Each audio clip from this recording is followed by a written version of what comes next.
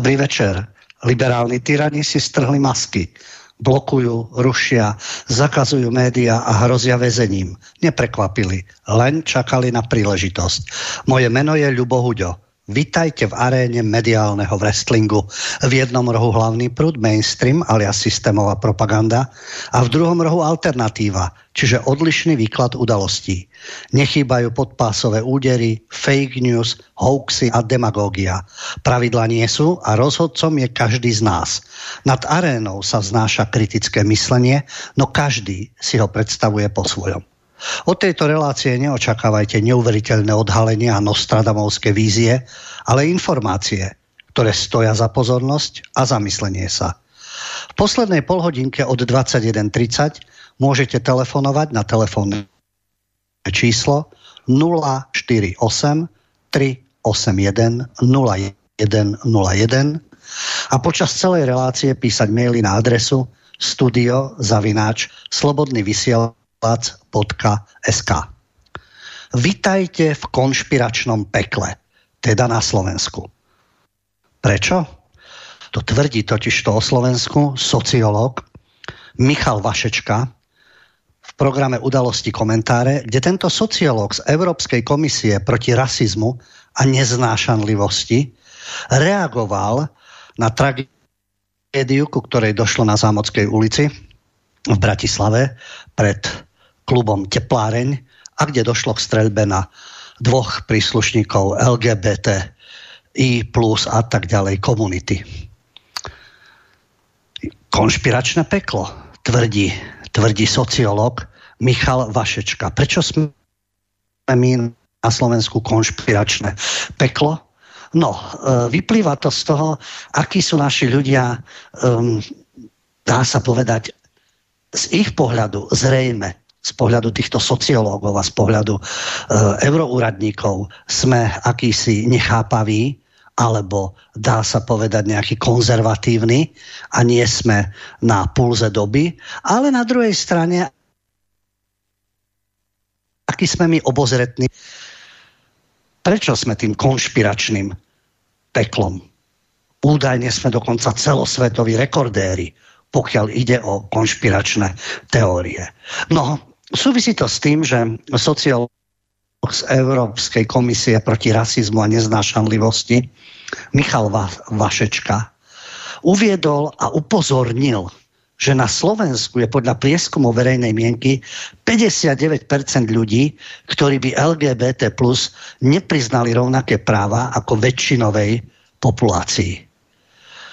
Sociológ sa diví, že je to skutočne najväčšie percento, že je neporovnateľné s Českou republikou a už vôbec nie napríklad s takým Švédskom, kde sú to len 2%, ktoré by im nepriznali rovnaké práva. No a podľa jeho názoru teda Slovensko uviazlo v konšpiračnom pekle, lebo ďalšia záležitosť, pokiaľ sa týka tragédie, ku ktorej došlo v Bratislave a manifestu, ktorý mal napísať tento mladý strelec, ktorý tam strieľal. V tom manifeste totiž uviedol určité informácie o židovskom spiknutí, ktoré je príčinou všetkých problémov, ktoré sú na Slovensku. No a Vašečka poukazuje na to, že polovica slovenskej populácie podľa prieskumu má takúto verejnú mienku. Dozvieme sa neskôr, že sú skupiny, ktoré sú v pozadí a riadia určité udalosti. No a z tohto vychádza sociológ Vašečka, že sme teda tým konšpiračným peklom a sme celosvetovými rekordérmi. Ide o to, že v tejto súvislosti uskutočnil, a on sa aj odvoláva vlastne na jeden prieskum, ktorý sa uskutočnil v auguste, v druhej polovici augusta, bol zverejnený v októbri. Je to prieskum Univerzity svätého Cyrila a Metoda v Trnave, ktorý sa uskutočnil na určitej vzorke a ktorý ukázal, že konšpiračný index na Slovensku dosahuje hodnotu 30. Je jedna z úplne najvyšších zo všetkých krajín, kde sa podľa tejto metodiky aj prieskum uskutočnil. A pre porovnanie v štúdii francúzskych vedcov, ktorá bola publikovaná vo vedeckom časopise Social Science Information, v júni 2002 tak najvyššiu hodnotu konšpiračného indexu, viac ako 25, malo zo skúmaných 22 štátov Turecko a najnižšiu malo Dánsko, okolo 6,29. My sme teda podľa tejto metodiky dosiahli hodnotu 30,27. Tak podľa týchto zistení na Slovensku totiž najväčší počet hlásilstv o škodlivých účinkoch vakcín je cielene pred verejnosťou ukrývaná. Týka sa to covidu a podobne. Čiže 46%. Chybuje o tom, že máme skutočne činnosti vakcín. Odhľadnúť do toho, že naozaj nepanuje ani vedecký konsenzus v tejto oblasti a sú na to rôzne názory. No ale tento údaj vystrašil teda takých ako je Vašečka, tí, ktorí organizujú podobné prieskumy touto metodikou, či už je to Univerzita svätého Cyrila Metoda alebo Francúzi, ktorí takisto robili tento prieskum. No a na základe toho sa zistilo, že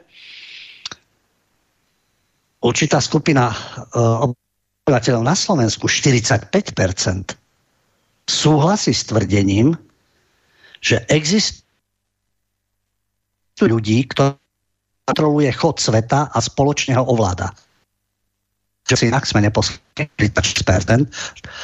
Pokiaľ ide o manipuláciu udalosťami a pozadie, ako sa pripravujú rôzne revolúcie, prevraty a spoločenské procesy, 45%. No a to koresponduje aj z Globse, ktorý bol v roku 2020, pretože v roku 2021. A v roku 2020 zase robilo podobný Globs a v 10 krajinách východnej a strednej Európy. No a zistili, že 56% respondentov je náchylných veriť nejakému konšpiračnému tvrdeniu. Čo je teda najvyššie percento spomedzi krajín, opäť Slovensko a v to 2020 nebolo len východo- a stredoeurópskym rekordérom, ale dokonca celosvetovým. Takže tieto prieskumy univerzity, Globseku, ako vernej pobočky NATO, treba si uvedomiť, o čom je Globsek, o akej globálnej bezpečnosti, akí ľudia tam pôsobia. Čo nám hovorí sociológ z Európskej komisie, Michal Vašečka, tak my sme to konšpiračné peklo, lebo takmer polovica ľudí im neverí, pokiaľ ide o agendu LGBTI. Neverí im, pokiaľ ide o vakcíny. Neverí im, pokiaľ ide o rôzne prevraty, revolúcie, vojny a podobne. A nedôveruje týmto oficiálnym informáciám. Preto sú takí, povedal by som, zhrození. Môžu si to zdôvodňovať ako chcú, ale ten princíp, na ktorom to spočíva, majú celú mediálnu mašinériu pod palcom. Kontrolujú mediálne zdroje. Všade tam majú svojich ľudí a tými propagandistov. Vyškolených manipulátorov, PR odborníkov, vzťahy s verejnosťou, public relations, ako je teraz moderne, sa vyjadrovať a stále nemajú tú poslušnú, jednoliatú masu, ktorá uverí, pokiaľ ide o pandémiu, ktorá uverí, pokiaľ ide o vojnu na Ukrajine, ktorá uverí, že všetko riadia len zvolené vlády a ich predstavitelia nezišne v prospech jednotlivých štátov, v prospech Európy, že prečo tomu nedôverujú? No, nemajú tú jednoliatú masu. Slovensko je hrozivé v tom, že to predstavuje viac ako 45%, takmer polovicu. A o tej jednoliatej mase sníva každý totalitný režim. Vrátane súčasnej eurofrašky na Spojené štáty európske s politbírom v Bruseli v podobe Európskej komisie a štatistov v Európskom parlamente. Opäť, keď si to porovnáme s minulosťou, tam bola jednoliatá masa oficiálne, pochopiteľne. To by chceli aj oni. Niečo na spôsob vedúcej úlohy komunistickej strany a paródiou na socialistickú demokraciu, dnes je to liberálna demokracia, s federálnym zhromaždením. Bo v tom federálnom zhromaždení v našom predchádzajúcom režime boli zastúpené rôzne strany a všetky uznávali vedúcu úlohu KSČ, čiže komunistickej strany Československa. No a to je práve tá skúsenosť. My sme si už zažili jedno ideologické peklo. A máme skúsenosti. Hoci liberálnym tyranom už dorástli takmer 2 generácie, je to už predsa len viac ako 30 rokov, 33 rokov, 32. Niekedy niekto posudzuje generáciu po 15 rokoch, niekto až po 20. Takže zhruba takmer 2 generácie majú tej zmetenej, konzumnej, naivnej mládeže, česť výnimkám, aj tam sú nie všetci rovnakí. A napriek tomu sú tie výsledky. Takže áno, my sme podstatne citlivejší a skúsenejší, pokiaľ ide o vymývanie mozgov zo strany momentálnych vládcov a ich prisluhovačov.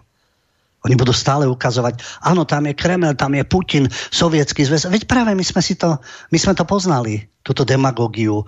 Denník Pravda, Rudé právo, jedna televízia, redaktori, správy, reportáže, denníky a tak ďalej, všetky na jedno kopyto, tak ako sú dnes v duchu liberálnej tyranie na jedno kopyto. Oficiálne našťastie, vďaka moderným technológiám existuje internet, vďaka tomu sú sociálne siete, vďaka tomu sú rôzne možnosti, portály, informačné zdroje, streamy a podobne. A existuje alternatíva, ktorú tak nenávidia, pretože dezinformačné zdroje, kto vie, komu slúžia, hoci oni slúžia verne už celé roky, od 90. rokov až do dnes, pri každej vojne. Čo sa tu často spomína, niekto povie, Huďo, stále isté. Veď oni hovoria 32 rokov stále to isté. Pri každej vojne, pri každom prevrate, pri každej pseudorevolúcii, pri každej ekonomickej reforme, pri každej hospodárskej kríze, teraz už majú navyše energetickú, klimatickú a udržiavajú ľudí v permanentnom strachu. Prečo? No, aby vládli. Aby mali tú jednoliatú vystrašenú masu. A kto tomu odporuje, je samozrejme nevzdelaný konšpirátor, hoci na COVID, na klímu, na energetickú krízu, na vojnu na Ukrajine, na spôsob vládnutia a súčasnú úroveň tzv. Liberálnej demokracie, majú mnohé vzdelané osobnosti, odlišný názor, ako je oficiálna propaganda. Napriek tomu tu budú hovoriť o nejakom konšpiračnom pekle. To peklo vytvárajú oni už celé tie roky. A keď sa im oponuje a ponúka iný názor, tak sú z toho, povedal by som, nervózni, alebo spúšťajú ďalšie kampane, dnes sa k tomu dostaneme. Blokovanie, zastrašovanie, očierňovanie a ochrana národných a bezpečnostných záujmov, tak budeme likvidovať iné informácie. To uvažovanie, ktoré je medzi ľuďmi, nech si každý preberie, čo je informačné peklo a čo je konšpiračné peklo a prečo určitá časť, značná časť ľudí nedôveruje tej ich oficiálnej masáži, ktorá už trvá niekoľko desaťročí pri rôznych príležitostiach. Áno, COVID bol až teraz, s klímou začali teraz, predtým boli iné. Boli zase iné vojny, členstvo EÚ v NATO a podobne. To nech si každý preberie. A ten prístup, kto ako hodnotí tú situáciu. Ale každý má právo na výber. Či chce byť v nejakom pekle, alebo v mainstreamovom pekle, v konšpiračnom pekle. Ale poďme k faktom. Mnohí ľudia sa zamýšľajú nad tým, dobre, tak jedna strana hovorí to, druhá strana to, je to veľmi pracné, hľadať si fakty, vytvárať si vlastný názor. Ja som mal nedávno stretnutie v ZVTV, čiže Zem a vek televízia, s pani redaktorkou Vincovrekovou a rozprávali sme sa o médiách, o slobode prejavu, o rôznych udalostiach, ktoré sa týkajú zahraničia, o tom, ako pracujú novinári, o ich etike. A bola tam jedna zaujímavá reakcia od pána Ondreja Kovačiča, možno to je krycie meno, možno umelecké meno, možno skutočné meno, ktorý uviedol zaujímavú myšlienku. A práve to je tá otázka prístupu, kto ako vníma to dianie. Ale budem citovať z tej reakcie. Mainstream vraj klame, preto ľudia idú s nádejou k alternatíve, ako je napríklad aj tento kanál, myslel ZVTV. Tam rozprávajú veci, ktoré chudobný, zbedačený Slovák rád počúva, tak je ochotnejší veriť alternatíve. Žiaľ, ale jedno je isté. Informácie nie sú pravdivé alebo nepravdivé podľa toho, či sa nám viac alebo menej páčia. Je veľmi veľa faktov, ktoré sa nám nemusia páčiť, ale jednoducho sú to fakty, treba ich rešpektovať. Plný súhlas. Rešpektujme fakty. Nie, či vyhovujú koncepcii zjednotenej, integrovanej Európy. Nie, či vyhovujú Zelenskému.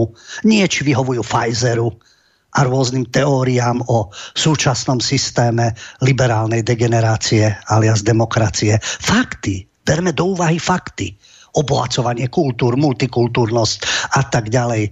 stav, aký je s imigrantmi v západnej Európe. Tam všade si musíme uvedomiť fakty, aké sú. Áno, nemusia sa páčiť, pochopiteľne. Mainstreamu sa nepáčia určité fakty, tak ich ignoruje. Preto je tu alternatíva. Môžete obžalovať alternatívu. Veľmi zaujímavá úvaha, že sa tam rozprávajú veci, ktoré chudobný, zbedačený Slovák rád počúva. Prečo by to rád počúval? Ako lepšie bolo, keby nebol chudobný a zbedačený. Rád počúva. To môžeme povedať, že určitá časť ľudí rada počúva informácie z Markízy.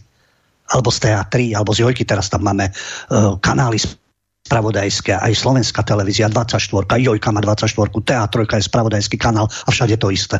Ten istý prístup. Z času na čas niekto, kto vybočí svojimi názormi alebo postojmi, ale v podstate to isté. Homogenizácia.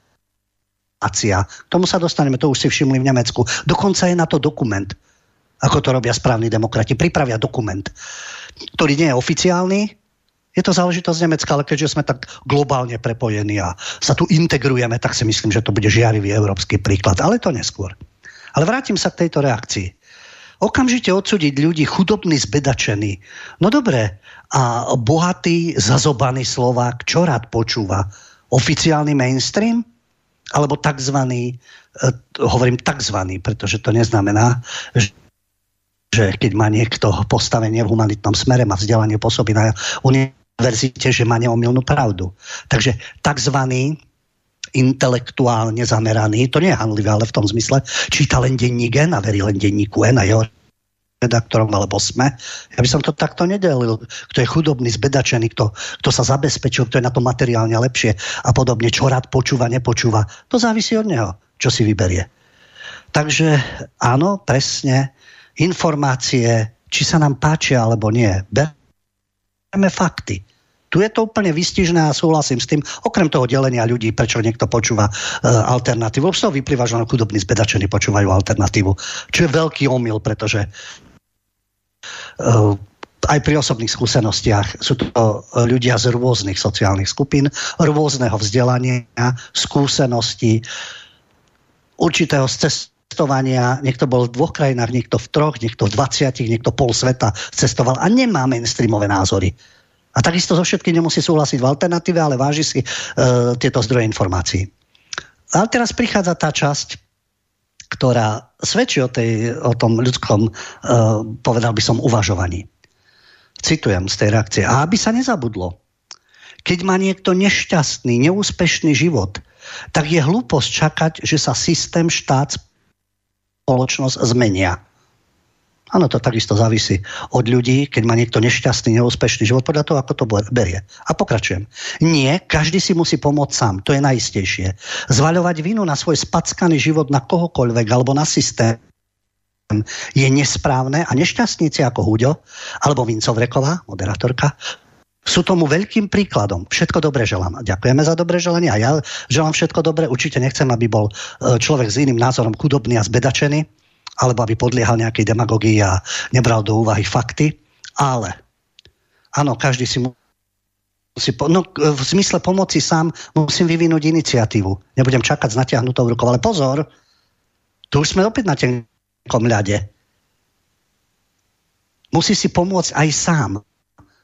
To sa potom dotýkame určitých marginalizovaných skupín, ktoré takisto naťahujú ruku.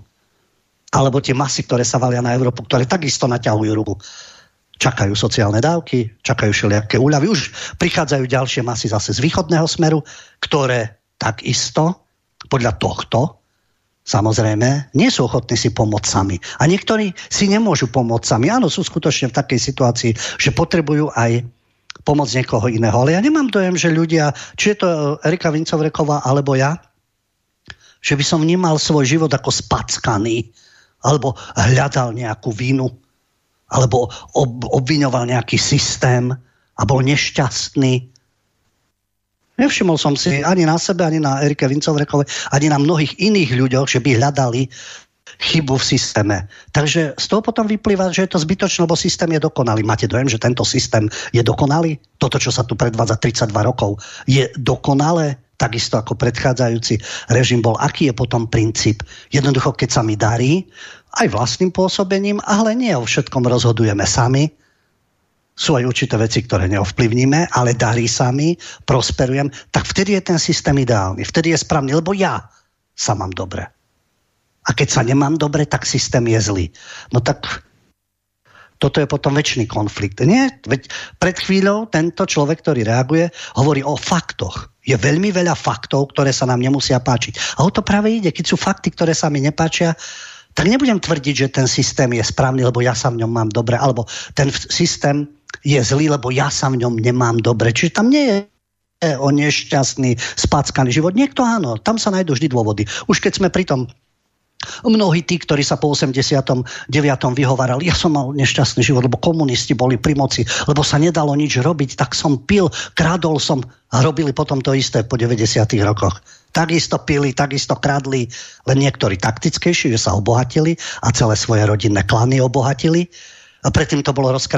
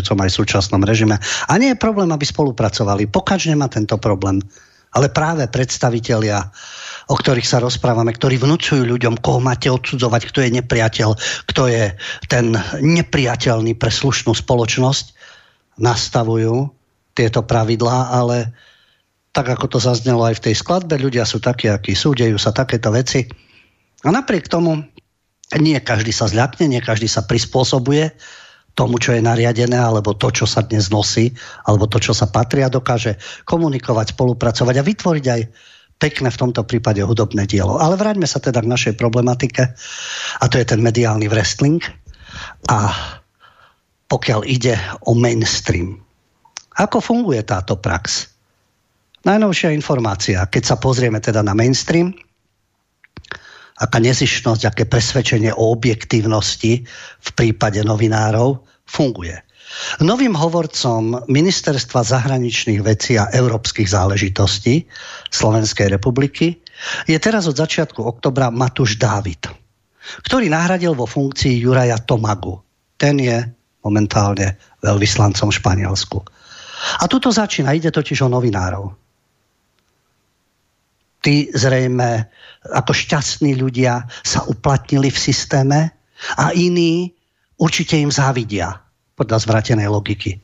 Nie, nezávidím ani Dávidovi, ani Tomagovi, ani by som nemal záujem o hovorcu na ministerstve zahraničných vecí, ani o post veľvyslanca v Španielsku. Môžem vás uistiť, aj keby ste o tom neviem ako pochybovali. Ale ten princíp, ako to funguje.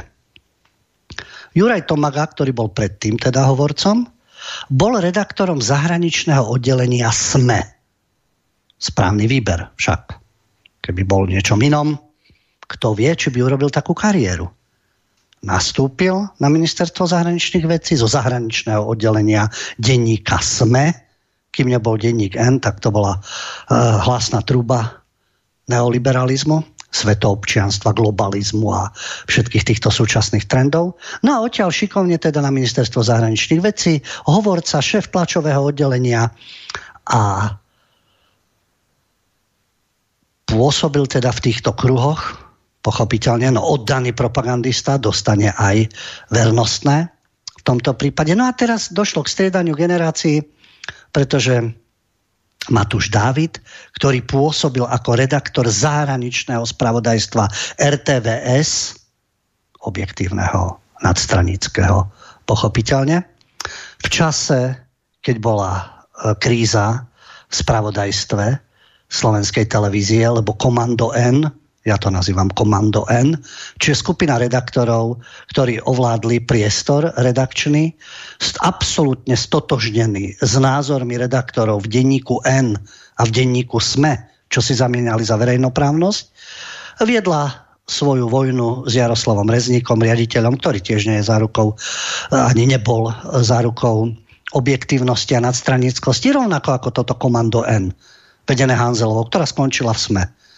No a podobne ako tento informačný zdroj, aj Matúš Dávid, mladý to novinár, patril do tohto Komanda N, tam skončil a nešiel do SME, ale šiel do Týždňa. Týždenník Týždeň, Hríb, opäť hlasná truba Pentagonu. A v Týždni mal na starosti zahraničnú politiku a diskusnú reláciu. No a šup ho na ministerstvo od roku 2020, kde pôsobil ako referent v kancelárii štátneho tajomníka Martina Klusa. A dnes je hovorcom. Toto je tá novinárska kariéra. Pochybovačné hlavičky možno spustia. A to vám chýba, alternatívci. Vy by ste chceli byť tými hovorcami. Vy by ste chceli byť na tých postoch. No tak to sa môžeme domnievať o každom. To je presne tá teória. Čo by som niekoho iného volil, aj tí budú kradnúť. A tí, ktorí prídu po nich, budú robiť to isté, a tak potom všetko je zbytočné. Akákoľvek pasivita je dobrá, lebo nič sa vlastne nezmení. Hlavne, že ja si hniem na svojom piesočku a zabezpečujem sa. Aj to je teória pre život, pochopiteľne.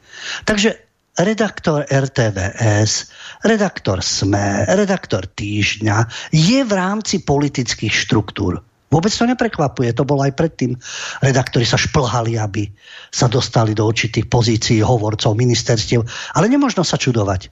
Najviac sa človek musí čudovať, keď je to verejnoprávne médium. Strižinec, hovorca prezidentky z progresívneho Slovenska. Ten kandidát na prezidenta alebo prezidentku nebol nezávislý kandidát.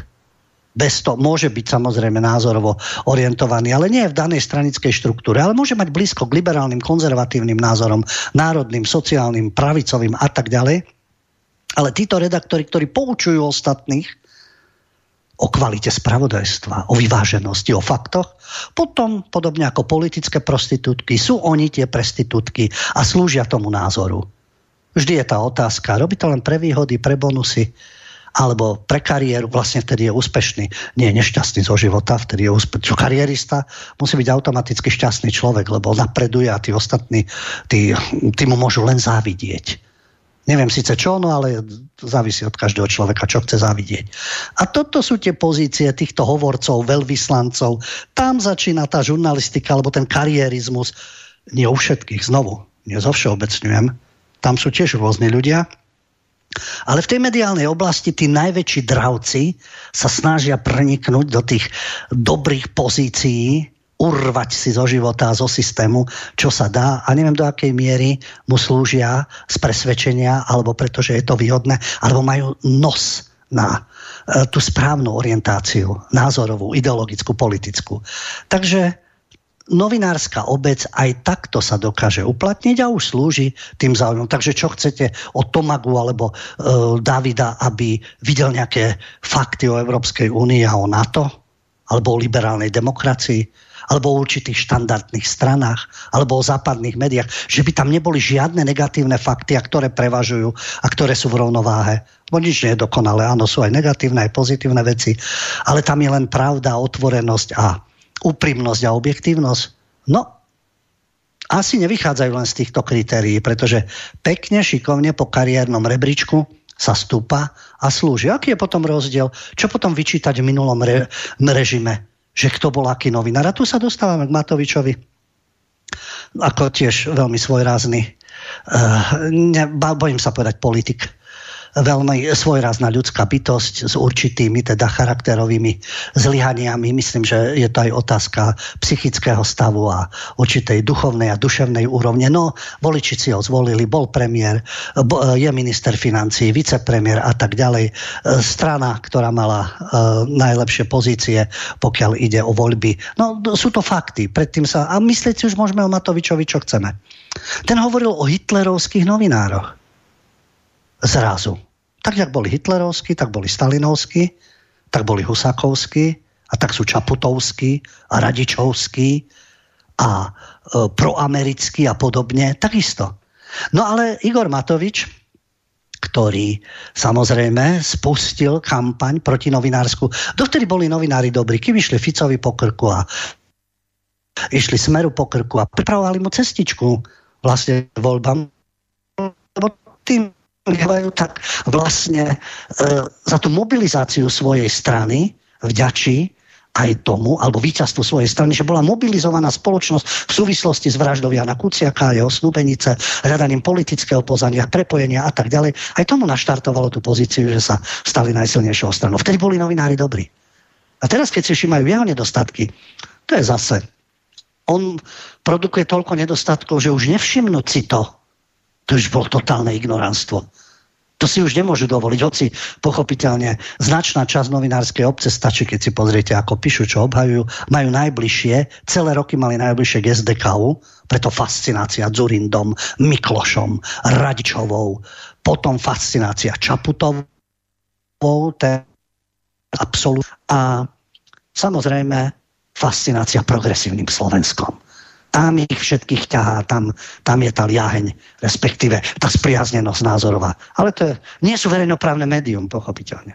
Takže vráťme sa k Matovičovi, ktorý tvrdí, že sú na Slovensku, a tým rozčulil novinárov a dokonca aj asociáciu tlačených a digitálnych médií, keď vyhlásil, že novinári na Slovensku naďalej fungujú aj takí, ktorých si je možné zaplatiť, aby písali tak, ako niekto potrebuje. Aby klamali a prekrucovali fakty. Takí vraj novinári sú na Slovensku, povedal Matovič v rozhovore pre Radio Express. A tvrdí, že tých novinárov,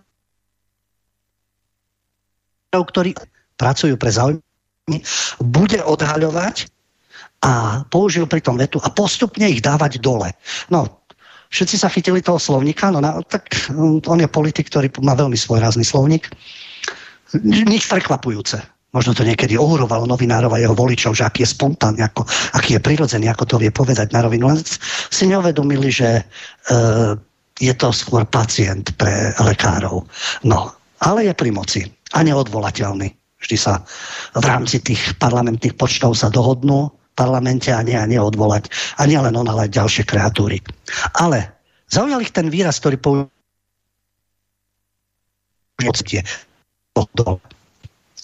On tvrdí, minister financií v súčasnosti, že na Slovensku si človek môže zaplatiť niektorého novinára za 500 eur, aby o ňom mesiac písali pozitívne.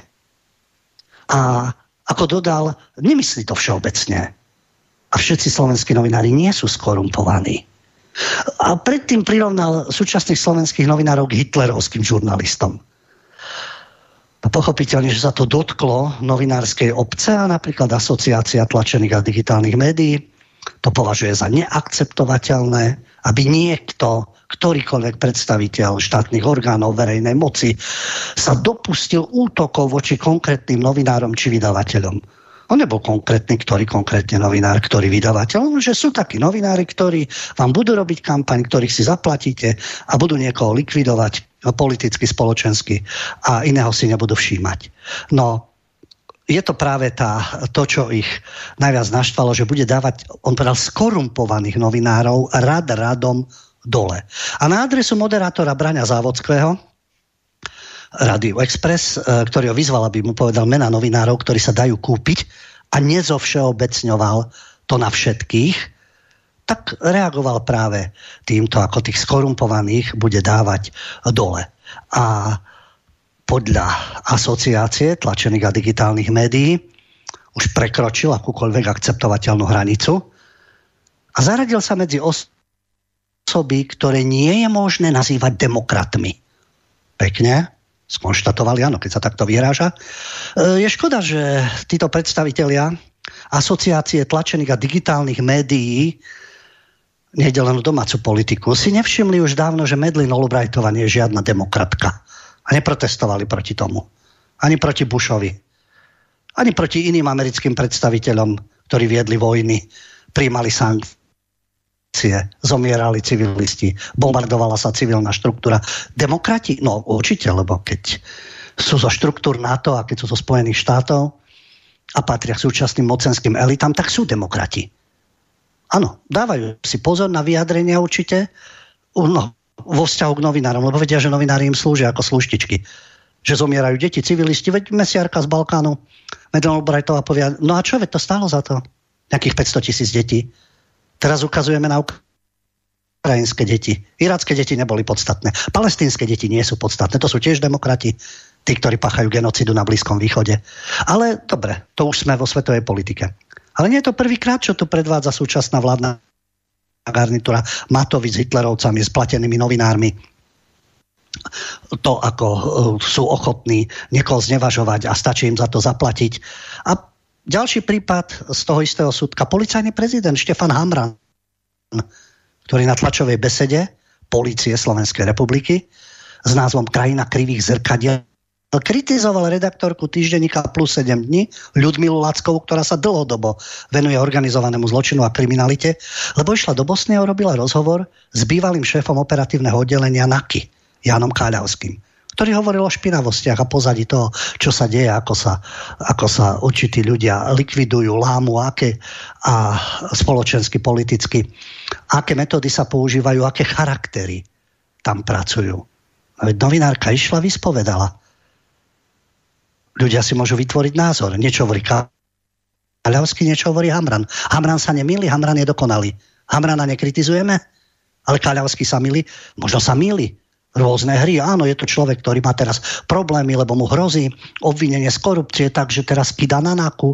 A naopak môžeme si myslieť, že ale veď NAKA je tá čistá, dokonalá. Ale prečo by to nemohlo byť v médiách názor Káľavského? Ten nesmie byť Hamranova. No, Hamranovi sa nepáči.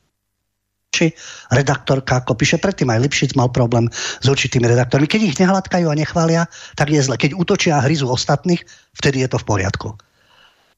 A pokiaľ ide o tú predajnosť, tá otázka, že povedzte konkrétne, že ktorí sú to novinári, ktoré sú to tie vydavateľstva. No, opäť tá prax, ktorá tu je v Rádiu Express, keď sa Závodský opýta. No veď Závodský je osvedčená prestitútka. Ide vždy s kurzom, ide vždy so systémom, ide vždy s dobou. Takže to neprekvapuje, že položí takú otázku. Ale ten princíp nespočíva v tom, že prídete k novinárovi, aj takí nepochybne sú, a že mu dáte niečo do vrecka alebo podobne. Veď oni sú platení, veď to je v tých výplatách.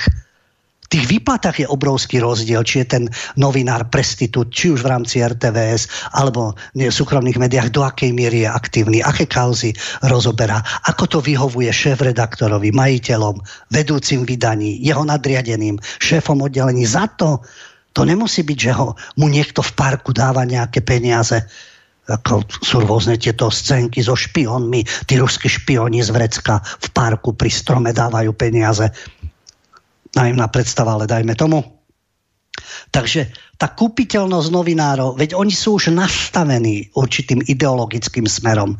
Takí Dávidovia, takí Tódové, Kernové a Mirek Tóda a podobní a Kostolní a Fila, veď oni sú už nastavení. Tí ľudia svojim uvažovaním, Bardy a spol. No a plus za to je tučná výplata. Plus za to sú odmeny, bonusy, ja neviem, vianočné, služobné cesty. Veď, áno, financie sú súkromná vec. Tak porovnajme, aký je priemerný plat. Všetci sedia v Bratislave. Aký je priemerný plat v Bratislave? Aký majú títo novinári, títo angažovaní, aktívni na tých svojich pozíciách? A to vedenie. Či za tie peniaze sú spontánni, alebo sú úspešne platení, aby túto agendu a propagandu šírili. Takže Matovič je svojím spôsobom pacient, ale ako je také krásne slovenské porekadlo, handra nemá čo onúci vyčítať. Značná časť novinárov boli prestitúti za celé obdobie. Či sa vraždilo v Bosne, či sa vraždilo v Kosove, či sa vraždilo v Afganistane, či sa hrala komédia s 11. septembrom, či sa rozbijala Sýria, Líbia, či sa diali zverstva v Palestíne. A to hovorím o zahraničných veciach. Na domácej scéne samozrejme takisto protežovali určité skupiny, niečomu boli veľmi opatrní a chodili okolo horúcej kaše, niekde to priamo teda rozpísali a ukázali a dokazovali a investigatívne hľadali, v iných prípadoch čušali alebo spochybňovali. V tom je tá predajnosť tých novinárov. Akú politickú silu obhajujú, po kom idú, po kom nejdu. A za to dostávajú tie svoje, by som povedal, slušné zárobky a tučné odmeny a možnosti vlastniť, cestovať, užívať si. Len pre Boha nech sa neozve zase nejaký múdr, že vy im to závidíte. Lebo to už potom naozaj, keď sudca niekoho ľudí na základe faktov a odsúdi niekoho za znásilnenie, to čo mu závidí mu, že si neužil s tou obeťou? Alebo keď zlodejov odsúdi, to im závidí, že nemuseli pracovať a vykradli banku alebo zlatníctvo alebo nejaký taký objekt, alebo odsúdi tunelárov, lebo oni neodvádzali dane, tunelovali. To im závidí, pretože nie je tak šikovný a musí chodiť do práce a dostávať nejaký plat, hoci sudcovský. Takže v tomto nie je logika.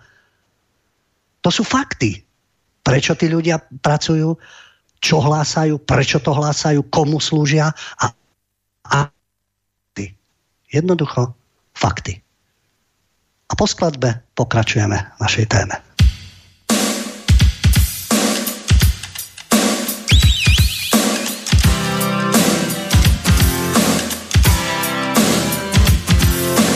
Učili nás chodiť v zákryte a v červených trenkách spasiť svet a noviny vláčiť do zberu tie ťažké klamstvá na môj veru. Chlapci z lampárne, sťažujú sa za zmanie. Pľúvajú nám na zábradlie, lebo nie každý na ňom sa šmýkať vie. Závidia nám slobodu, náčelníci podvodu. My sme chlapci z lampárne, sťažujú sa za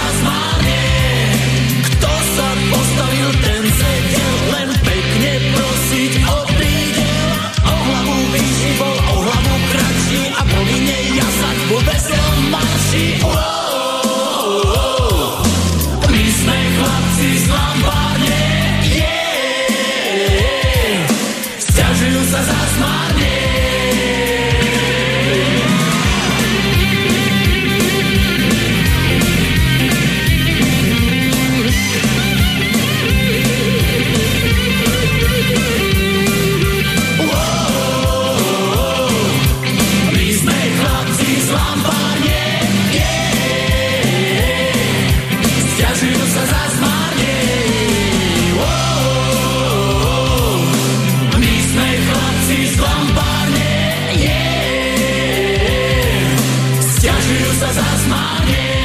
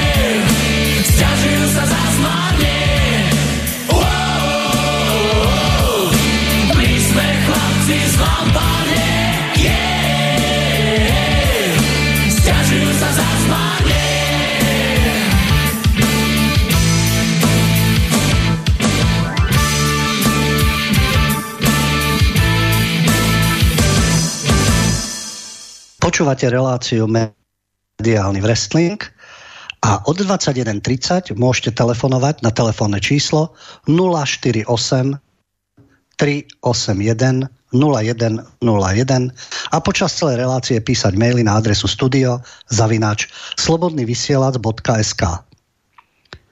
Venujeme sa mediálnemu wrestlingu, pozícia mainstreamu, pozícia alternatívy. Kto prečo píše, slúži, vyberá určité fakty, spochybňuje. Myslím si, že máme právo na ucelený obraz, to znamená, čo mainstream, čo alternatíva.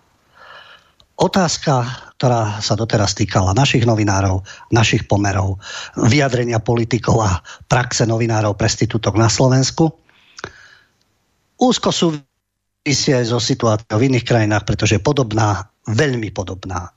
Najbližší naši susedia, s ktorými sme roky žili v spoločnom štáte, a to je Česká republika, majú rovnaké problémy. A to nie je len Česká republika, ale v tomto zmysle, ako keby sme počuli alebo vnímali slovenskú verejnoprávnu televíziu, pokiaľ ide o českú televíziu. Preto je tá situácia zaujímavá. A u nás je to informovanie pochopiteľne spriateľených propagandistických centrál, inak vnímané, takže nás asi verejnoprávna televízia nebude informovať o svojich zlyhaniach a nedostatkoch. A ako to vidia v podobnej inštitúcii u našich susedov. Pred Českou televíziou má byť 17. novembra symbolicky demonštrácia s názvom Česká republika na prvom mieste pred Českou televíziou. Hovorím o verejnoprávnej inštitúcii. Potvrdil to organizátor tejto demonštrácie Ladislav Rabel. A ten aj poslal riaditeľovi Českej televízie žiadosť o umožnenie vystúpiť v televízii v priamom prenose v ten deň, keď sa bude demonštrácia konať. Vystúpenie na programe ČT1 a ČT24, 10-minútové, práve toho 17. novembra o 17. hodine. Bude tam demonštrácia s pódiom, rečníkmi, a požiadavka, ako prezradil organizátor Ladislav Vrabel, vymeniť radu Českej televízie. Česká televízia má svoje zákony, pochopiteľne, podľa paragrafu toho, a to sa týka verejnoprávnej televízie a má to samozrejme takmer identickú podobu so slovenskou televíziou. Áno, podľa zákona rádio Českej televízii, môžeme povedať aj slovenskej, sa poskytuje služba v rámci Českej televízie, v rámci verejnoprávnej televízie, služba s cieľom naplňať demokratické, sociálne a kultúrne potreby spoločnosti. Demokratické, sociálne a kultúrne. A potreby zachovať mediálnu pluralitu. Tu sa k tomu dostávame. Ja to tvrdím od začiatku, žiadna alternatíva by nebola potrebná, keby si médiá hlavného prúdu plnili svoju úlohu. A to je pluralita. A tá pluralita podľa nich spočíva v tom, že sú to síce iné redakcie, iné médiá, ale všetci máme rovnaký názor. A tí, ktorí majú iný názor ako my v tých médiách, spriaznených, spriateľených, mainstreamových, tak tí sú dezoláti, extrémisti, agenti a neviem čo. A nebavíme sa s nimi, lebo s dezolátmi sa nebavíme, s fašistami sa nebavíme, tak ani s liberálnymi fašistami sa nemusíme baviť. Ani sa nemusíme baviť s demagógmi a s propagandistami. To by mohla byť neustála vzájomná prestrelka. Takže čo je mediálna pluralita?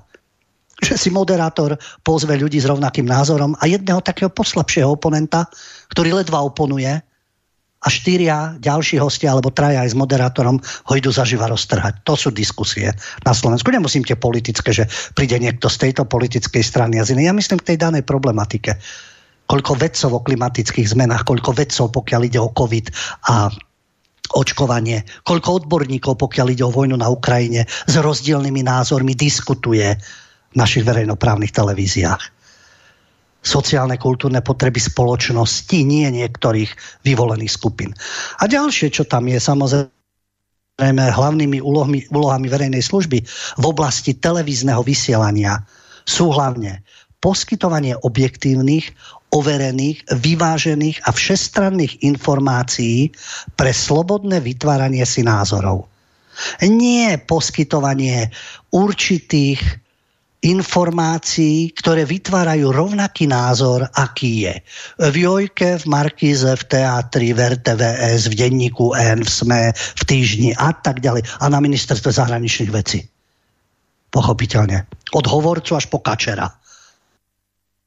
Až na ministerstve obrany Naďa.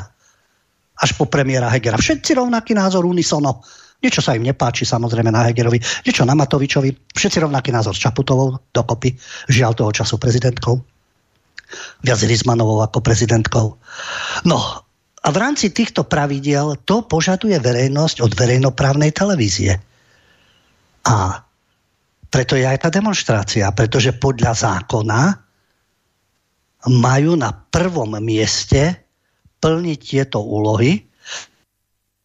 A pokiaľ ide o tieto udalosti, ktoré sú, nemusia sa to páčiť redaktorom, prestitútom, lebo to nie sú redaktori. ČT24 to je, no, a Česká televízia to je tiež tohto vizitkou, ale tá akcia Česká republika na prvom mieste má podporu verejnosti. Na demonštráciách bolo okolo 100 000 ľudí. Nemusí sa im to páčiť, manipulovať 70 000 a tisíce a tak ďalej. Na posledných dvoch okolo 100 000 ľudí. Koľko príde teraz 28.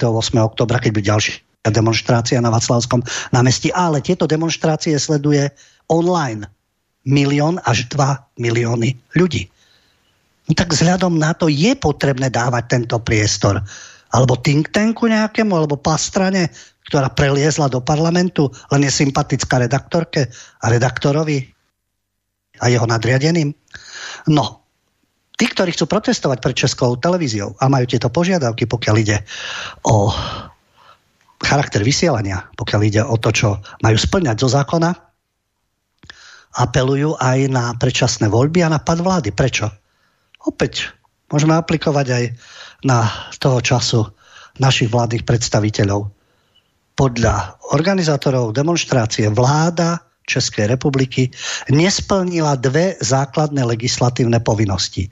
Zaistiť bezpečnosť štátu a bezpečnosť občanov a po druhé, zaistiť ekonomickú stabilitu štátu a ekonomickú stabilitu občanov a rodín. To by sme sa tiež mohli pýtať. To isté. Preto ľudia, ktorí chodia na demonštrácie, Česká republika na prvom mieste, alebo u nás Slovenská republika na prvom mieste,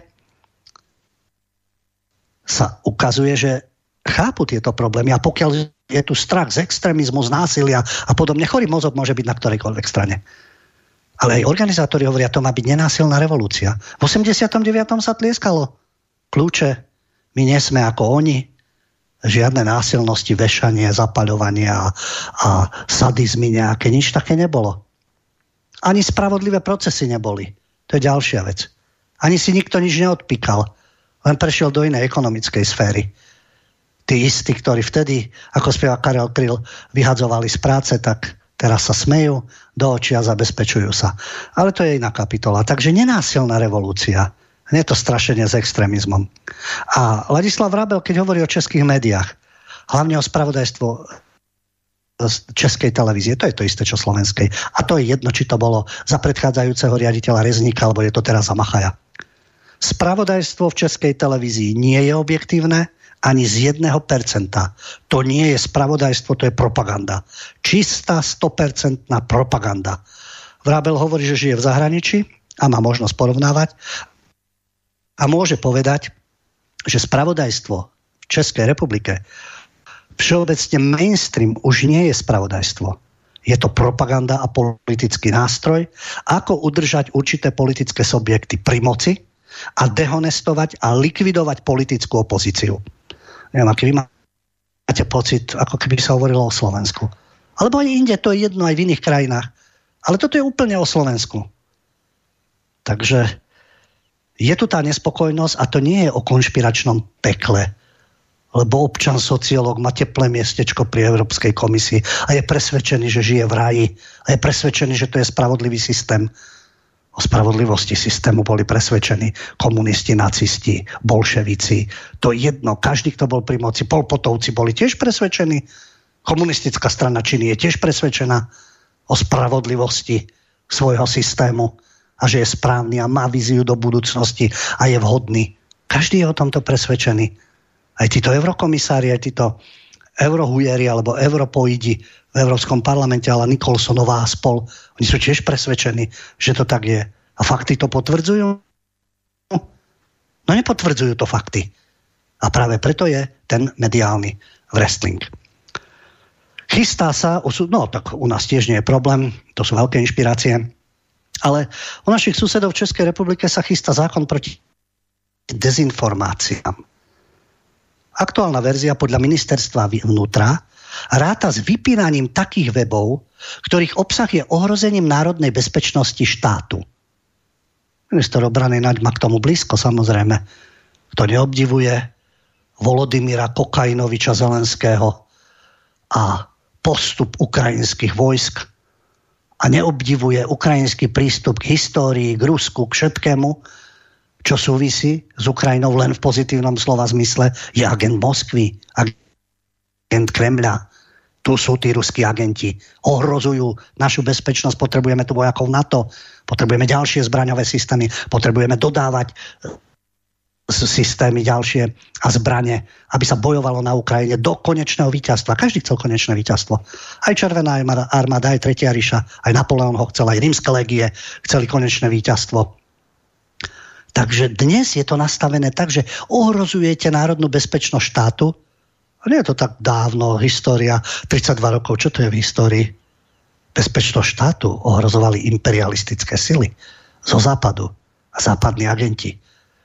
Teraz tu máme súdruhov iného typu, ale Naď, Korčok a spol, Heger, Čaputová. A pozor, bezpečnosť štátu ohrozuje proruská propaganda, ohrozuje Kremel a podobne.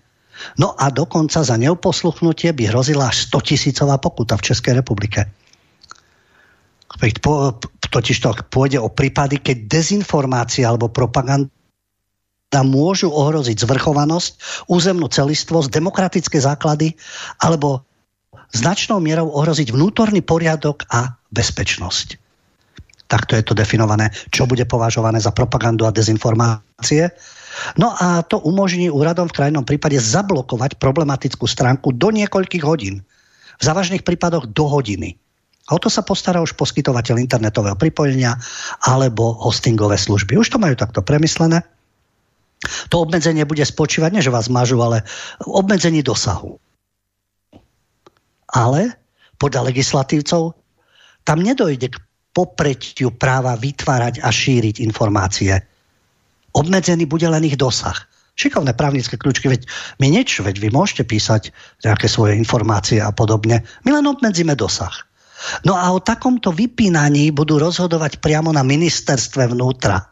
Budú posudzovať obsah stránok a konzultovať s bezpečnostnými zložkami štátu. Obsah stránok budú posudzovať kto? Bude posudzovať títo lokaji systému?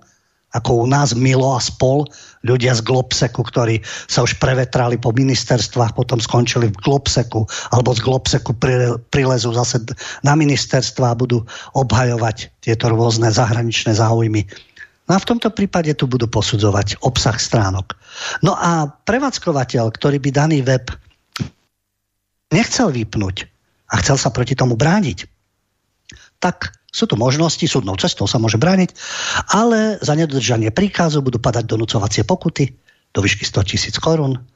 To odporúča zatiaľ ministerstvo vnútra. Ale tí odborníci na ministerstve, nejde o to, že to bude v Českej republike, to je inšpirácia v rámci Európy a určite aj pre nás a naši sledí sa toho hneď chytia.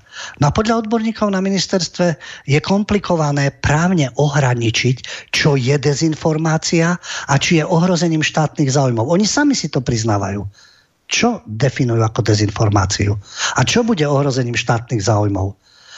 A najlepšie, že v tej správe alebo v tom návrhu sa uvádza, a to je veľmi dobrá definícia, dezinformácia obsahuje aj väčší či menší diel pravdy.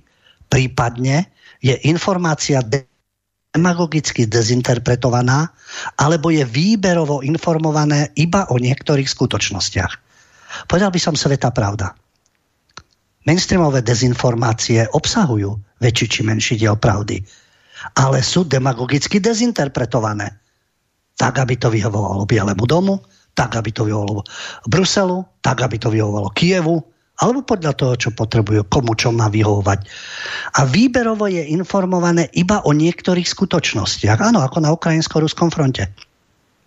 Počúvame o zverstvách, násilnostiach a zlodejstvách jednej strany, a o zverstvách druhej strany nejako nepočúvame. Asi sa nedejú však. Oni sa dejú, pretože si aj niektoré ukrajinské zdroje same priznávajú. Čítame o Ukrajine na jednej strane, vzor demokracie, európskych hodnôt, boju za slobodný svet. A na druhej strane vieme, že o jednej skorumpovanej krajine, kde sa rozkráda všetko, čo môže a kde diktujú oligarchovia. Len teraz sú správne nasmerovaní. Aj na druhej strane sú oligarchovia a tiež sa rozkráda. Takže niektoré skutočnosti sa uvádzajú, niektoré nie. Niečo sa o Zelenskom povie, niečo sa o ňom nepovie. Takže všade je určitý diel pravdy, väčší, menší. Veľmi dobrá definícia, ktorá sa vzťahuje ako na mainstream, tak na alternatívu. A z toho práve vyplýva, že ten prístup je dosť pomýlený. Alternatíva to sú všetko dezinformácie, to sú všetko nezmysly, tomu inteligentný človek a vzdelaný neverí, ale mainstream to sú nositelia vedeckosti, objektívnosti, poznania a neviem čoho všetkého. Ale žonglujú s faktami. Vyberajú niečo, vyberú niečo, nie. Určitá pravda. Presne na toto sedí.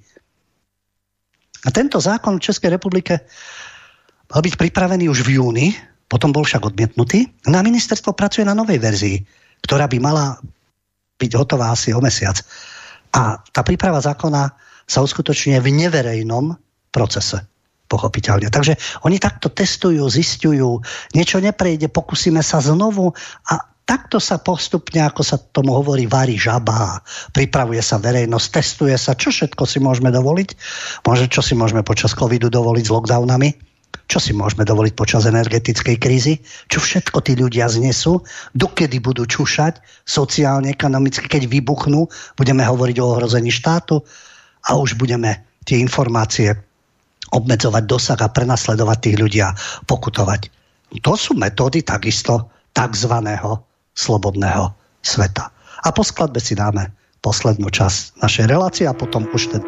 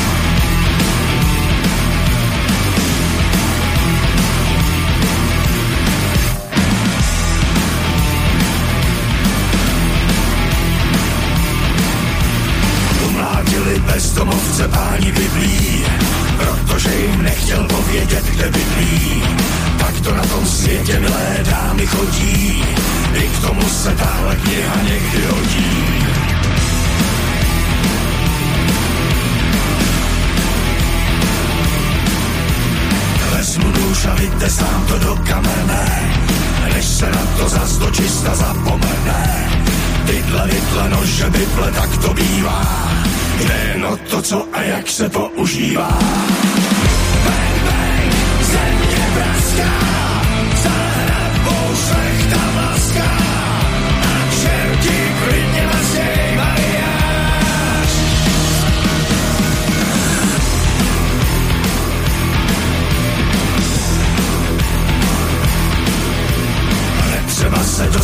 platit Karabáčem. Všichni jsme tu světí, nikdo neví na čem. Na dně hrnce zbyla ještě trocha kaše. Není zas tak vtipná, ale je naše. Bang, bang, země praská, za hradbou šlechta mlaská. A čerti klidně vašej mariáš.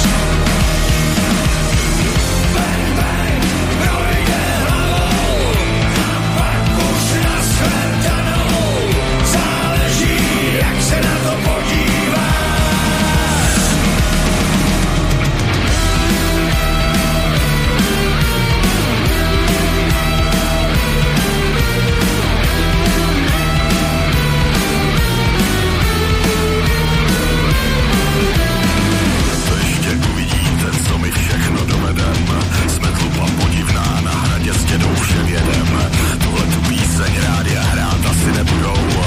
O tom, jak písmo svatý potkalo se s pobudou. Bang, bang, země praská, za hradbou šlechta mlaská. A čerti klidně vašej mariáš.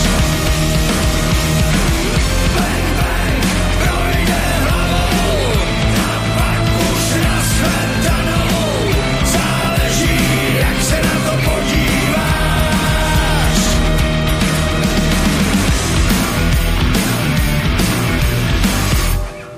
Počúvate reláciu Mediálny Wrestling a od 9:30 do 21:30 môžete telefonovať na telefónne číslo 048 381 0101 a písať svoje maily na adresu studio@slobodnyvysielac.sk. Pokračujeme v mediálnej scéne, čo všetko sa na nej deje, o čom máme vedieť, o čom nemáme vedieť a ako si môžeme niektoré udalosti vysvetľovať. Nechám to na každom z vás, ide o to poskytnúť informácie a dovolím si k tomu svoj komentár, ktorý môžete kedykoľvek skritizovať, odmietnúť alebo naopak sa s ním stotožniť. Kanada minulý týždeň oznámila nové sankcie proti 34 ruským novinárom a televíznym moderátorom a proti štátnej televízii Zvezda. A označila ich za šíriteľov propagandy ich vlády. Je tam šéf-reaktor denníka Moskovský komsomolec Pavel Gusev, šéf spravodajského úseku ruskej štátnej televízie Prvý kanál Kiril Klejmionov. A Otava ich obvinuje zo šírenia nepravdivých naratívov, ktoré slúžia ako zámienka pre neospravedlniteľnú vojnu ruského režimu na Ukrajine. Ako sa uvádza vo oznámení a ako sa vyjadrila kanadská šéfka diplomacie Melanie Joliová. Vojna ruského režimu je závislá od klamstiev a podvodov. Dobre, stanovisko Kanady k tomu, čo robia ruské médiá. A bolo by to, povedal by som, hodnotné alebo oceniteľné, že skutočne klobúk dolu, tá Kanada principiálne vystupuje proti tým agresorom, keď len zaražajúce je, že Kanadu nikdy netrápili šíritelia propagandy, ani novinári, ani televízni redaktori rôznych denníkov alebo štátnych televízií pri doterajších vojnách. To je zaujímavé, že ich to netrápilo, čo stvárajú Američania, na čom sa podieľajú Briti, Francúzi. Pri všetkých tých vojnách od 90. rokov som si nevšimol, že by sa Kanaďania rozhorčovali nad novinármi, komentátormi anglo-sionistického sveta alebo anglo-amerického sveta. Tam nebol žiaden problém. To je zaujímavé. Šírenie nepravdivých len môžeme vymeniť slovička, či to sedí alebo nie. Keď obvinuje Otava niekoho zo šírenia nepravdivých naratívov, ktoré slúžia ako zámienka pre neospravedlniteľnú vojnu režimu, a môžeme vystriedať ruského režimu, amerického systému, izraelskej vlády, saúdsko-arabskej a tak ďalej. Na Ukrajine, v Palestíne, v Líbii, v Iraku, v Jemene, v Afganistane. Vojna režimu je závislá od klamstiev a podvodov ruského režimu. Amerického s jadrovými zbraňami v Iraku. Aj to bolo dávno. To už sa zabudlo. Klamstvá a podvody režimu kievského proti Donbasu od 2014. To sa už tiež zabudlo však. Vojna britského režimu proti Írom takisto závislá od klamstiev a podvodov a šírenia nepravdivých naratívov, aby zámienka pre neospravedlniteľnú vojnu na Blízkom východe, v Jemene, v Líbii, v Sýrii a tak ďalej. Kde boli tí novinári v tých krajinách? Tých verejnoprávnych, alebo nie všetci, pochopiteľne. Nie všetci. A kde boli, ktorých tá Kanada odsudzovala v súvislosti s týmito vojnami? Až teraz sa zobudili. A tak sa nemožno čudovať, že keď vystúpila kanadská ministerka obrany Anita Annandová, to je tiež jeden zaujímavý faktor, že by som bol mizogyn. Bože chráň. Naopak, ja si myslím, že ženy a chlapi sa vzájomne doplňajú v tých dvoch pohlaviach. V tom som bohužiaľ konzervatívec a tradicionalista. Takže naopak, ženy majú mať rovnaké práva, majú mať tú príležitosť, majú byť rovnako hodnotené, ak majú kvality rovnaké a lepšie ako iný kandidát. Ale tá myšlienka, že keď budú ženy v politike, a čo je pozitívne, podľa toho, aké ženy, tá politika zjemnie. A všimol som si, ako zjemnela politika, keď tam bola mesiarka z Balkánu, Madeleine Albrightová, by sme zostali len pri nej.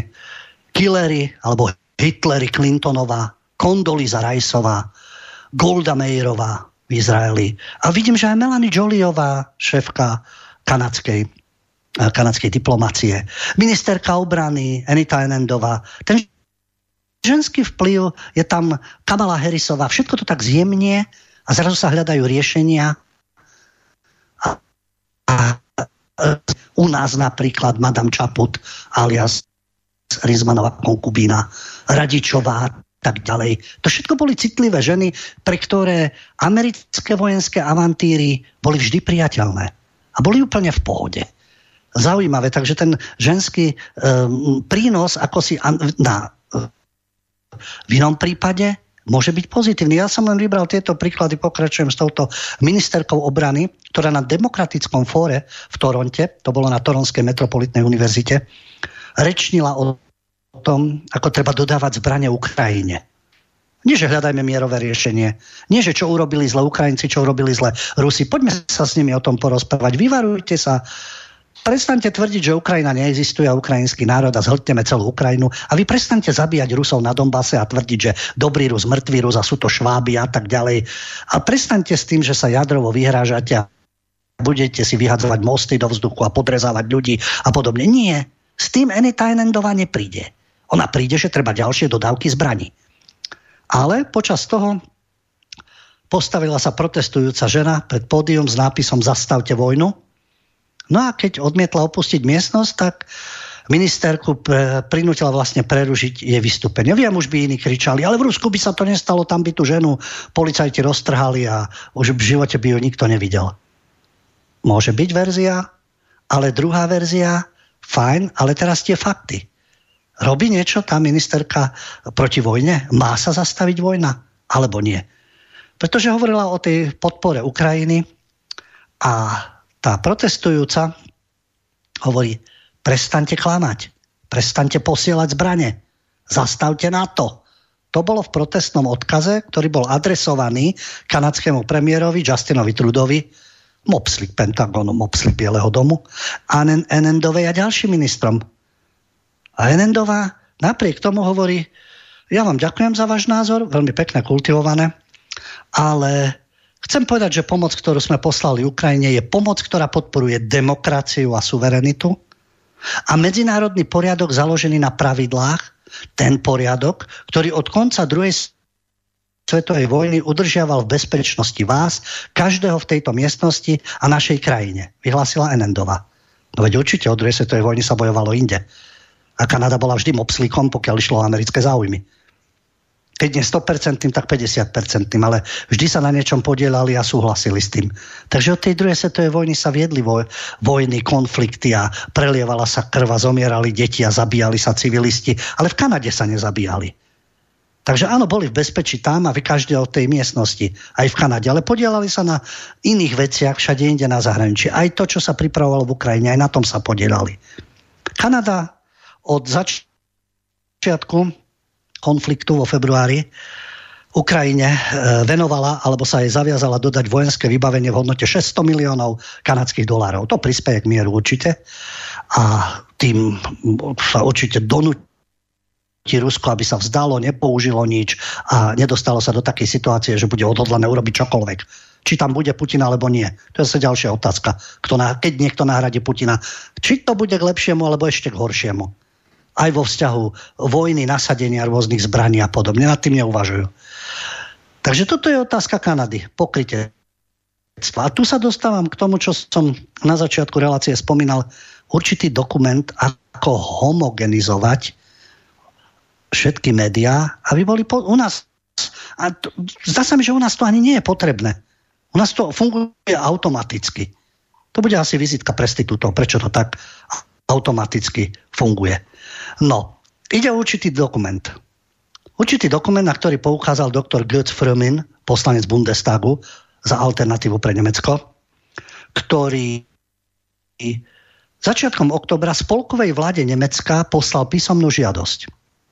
Môže spolková vláda overiť pravosť dokumentu zverejneného informátorom s názvom Činnosť ministerstiev a úradov proti dezinformáciám v súvislosti s vojnou Ruska proti Ukrajine. Môže vláda potvrdiť alebo zamietnúť, že je takýto dokument. A dostal od federálnej spolkovej vlády odpoveď.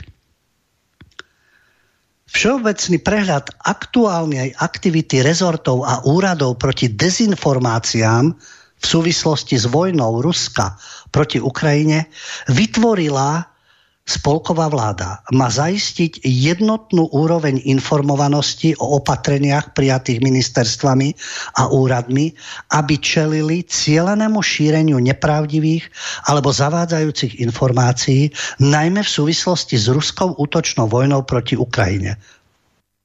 Preložiť do zrozumiteľného jazyka. Čo znamená, že vláda nemecká, koaličná, odporúčala médiám, aby zjednotili spravodajstvo o vojne a Ukrajine a v záujme vlády. Nachdenkseiten je webová stránka, má podtitul Kritická webová stránka, to je nemecký blog, ktorý sa vyjadruje k politickým, spoločenským otázkam. Redaktorom a veľmi aktívnym je tam bývalý politik SPD Albrecht Miller. A tento kritický nemecký blog Nachdenseiten uverejnil interný dokument a v tom dokumente je oficiálne zapojenie médií, napríklad Spiegel, Der Spiegel a Stern, korporácií sociálnych médií, vzdelávacích inštitúcií, tzv. Fact-checkerov, overovateľov faktov a kvázi vládneho monitorovania systémovo-kritických médií. Tam je to prepojenie. Všetci s tom idú. Sociálne médiá, oficiálne médiá, vzdelávacie inštitúcie a podobne. A prišla odpoveď tomuto poslancovi Bundestagu. V tejto chvíli sa neplánuje zverejniť tento pracovný dokument, pokyny pre synchronizáciu správ v médiách na stránkach Spolkového ministerstva vnútra. Ministerka Nancy Fasserová. Toľko v oficiálnej odpovedi. Takže, čo z toho teda vyplynulo? Že mainstreamové mediálne pokrytie ukrajinskej vojny bolo jednostranné, cenzurované a štátom sledované. Spolková vláda to vlastne pripustila. A objektívne informácie sú také, ktoré sú len v prospech Ukrajiny. Sosynchronizujeme všetko. A veď u nás to funguje. U nás netreba ani vládny dokument. Prestitúti na Slovensku sú aktívnejší, ešte viac autocenzúrou, alebo hnaní nejakými výhodami a bonusmi. Prekonali Nemcov. Takže žiaľ, že to takto funguje. Ale v praxi to presne tak vyzerá. Ešte jeden zaujímavý dokument na záver. Tiež je to nie ruské, nemecký zdroj to je. Je to nemecký zdroj, Politically Incorrect News, P-News. No a na tomto webe píše Wolfgang Hübner o tom, že sa devastujú západné hodnoty. A tá devastácia postupuje. A sloboda a demokracia sa stavajú frázami.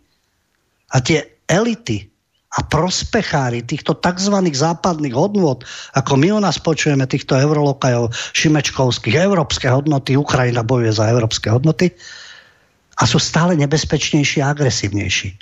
A popisuje tú situáciu, pokiaľ ide o západnú Európu. Britská premiérka Liz Trussová odstúpi po 44 dňoch v úrade. Máme tu francúzsko-nemeckú krízu vo vzťahoch, novú vládu v Taliansku, v Poľsku narastajú nálady, pokiaľ ide o ukrajinských utečencov, v pobaltských štátoch je rekordná inflácia, rastie skepsa v Spojených štátoch voči Bidenovej zahraničnej politike, demonštrácie sú v Paríži, v Prahe, v Moldavsku, ekonomické otrasy všade, aj v Nemecku. A podľa tohto autora, Wolfganga Hübnera, na Politically Incorrect News, to nebudú naše médiá citovať, tento zoznam solidarity so skorumpovaným anglo-americkým vazalským režimom v Kieve, ktorý posiela na smrť a zranenia 10 000 odvedencov, len aby dokázal úspechy proti Rusom, je zničujúci. A to je ešte neúplný. Táto solidarita v rámci Západu. A píšete temné postavy Deep State. Už sme v konšpiračnom pekle. Deep State neexistuje. Už Dzurinda hovoril svojho času, že existuje skupinka Dzurinda, ktorého obdivujú, ktorý sa znovu strká do politiky, ktorému pomaly postavia sochy, lebo sme vstúpili do EU a do NATO. Hovoril o nejakej skupinke. Figurovala tam osoba s názvom Žiak, ale tie skupinky neexistujú, nie sú. To, čo opakujem, budem opakovať stále, ľudia, ktorí majú obrovský vplyv, obrovské finančné možnosti, tí budú čakať na dezolátov, ako budú voliť. Myslím voličov dezolátov. Nemyslím v súvislosti s covidom. Tých naivných, liberálnych, užitočných idiotov, libiotov. Tí budú čakať, ako oni budú voliť. Tých nebudú spracovať cez médiá, vyvíjať v nich nátlak určitý, zastrašovať ich, rozoštvávať v krajinách obyvateľov, rozdeľovať politické sily, zdánlivo rozdelené, ktoré potom spolupracujú a vytvárajú parlamentnú matematiku. A príjmu si, neodvolajú blázna, príjmu zákony akékoľvek. Veď to vidíme na vlastné oči. To sú temné postavy Deep Stateu, ktorí riadia, ako píše tento nemecký autor, tieto temné postavy Deep Stateu v Spojených štátoch riadia schátralého prezidentského herca vo Washingtone, chcú obsadiť Rusko a Čínu takým spôsobom, že nemožno vylúčiť ani jadrovú vojnu. My neustále počúvame, Putin sa zbláznil, chce použiť jadrové zbrane, Rusi chcú použiť jadrové zbrane. Je to ako hrozivé? Ale prečo to dospelo do tohto štádia? Prečo sa stále provokuje? Keď zaženiete niekoho do kúta, tak je schopný urobiť čokoľvek, ako sa hovorí ranené zviera, raneného ruského medveďa. Nech je akýkoľvek slabý, nech má všivavý kožuch, nech je oslabený. V poslednom štádiu urobiť čokoľvek. A potom už bude neskoro hovoriť, ale oni použili jadrové zbrane. A prečo sa na tom usilovne pracovalo? Kokainovič, ktorý tam blúzni v zelenom tričenku o vojne, o porážke Ruska, podnecovaný anglosionistickou mafiou, dodávkami zbraní, poskokmi z Európskej únie, s ich sankciami a podobne do konečného víťazstva? Fajn, do konečného víťazstva. Ale myslím si, že tá druhá strana tiež chce zvíťaziť. A tiež sa nenechá zatlačiť úplne a potom bude schopná čohokoľvek. A nech sedí v Kremli, kto chce. Navalný tam sedieť nebude. Ani žiaden z mimovládky ala mesežníkov tam sedieť nebude. A môže prísť ešte niekto radikálnejší, ktorý povie plná spotopa. A potom kde budú títo z Deep Stateu? Oni budú v bunkroch podzemných zabezpečení, alebo neviem, kde budú zabezpečení. Ale tí ostatní chudáci, kolaboranti, naďovci a spolky, tí neviem, či ujdu s nimi do tých bunkrov, alebo či sú to odnesú ich deti a rodiny. A my všetci ostatní, ktorí uvažujeme, že je najvyšší čas koncovať s týmto zastrašovaním energetickým, vojenským a podobne. Takže záver tohto príspevku na Politically Incorrect News, P-News, v nemeckom webe, čo píše Wolfgang Hübner tejto úvahe, spočíva v tom, že obrovsky zadlžené Spojené štáty, ktoré sú z veľkej časti ekonomicky orientované na parazitizmus, majú stále dve zbrane. Schopnosť neobmedzene tlačiť doláre a globálnu vojenskú silu. Pokiaľ dolárová inflácia už nebude môcť držať krok s rastúcou nespokojnosťou z celého sveta, vojensko-priemyselný komplex už nebude môcť byť financovaný. To sú fakty. môžeme o nich diskutovať, že to tak nie je, pokiaľ ide o Ameriku, jej parazitizmus ekonomický, tlačenie dolárov, globálna vojenská sila, dolárová inflácia a financovanie vojenského priemyselného komplexu, čo sa vzájomne prelína. Či toto je tá sila dobra, o ktorej sa hovorí, ktorá bojuje za nás a za demokraciu? Veľký otáznik. Poprosím skladbu a potom sa môžeme venovať mailom a telefonátom.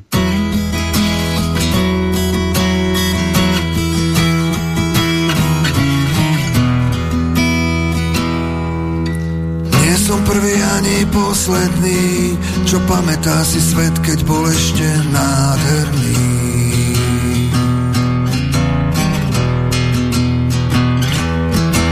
Stačilo len trochu peňazí a vybrať si smer, ktorým večer vyrazím.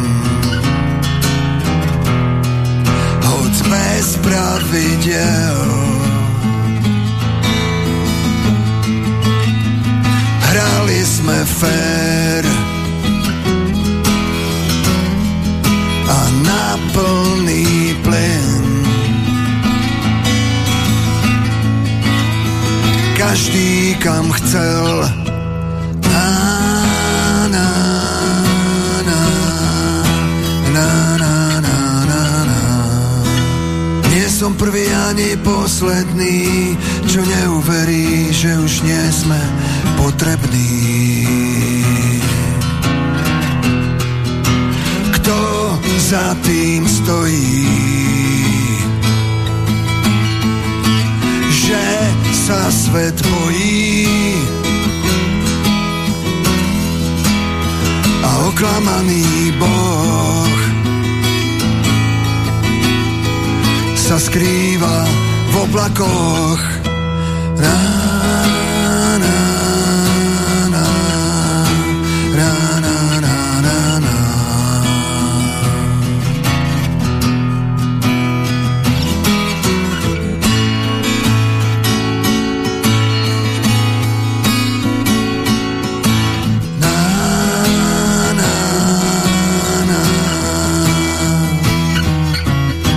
Som prvý ani posledný, čo pamätá si svet, keď bol život posvetný.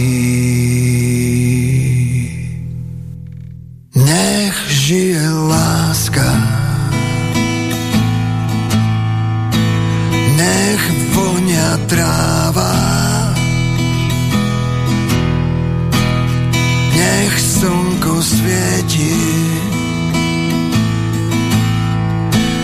pravda je v správach. Nech žije život, nech kľudne spávam, nech máme v rukách späť naše práva. Nech žije láska, nech vonia tráva, nech slnko svieti, nech pravda je v správach. Nech žije život, nech kľudne spávam, nech máme v rukách späť naše práva.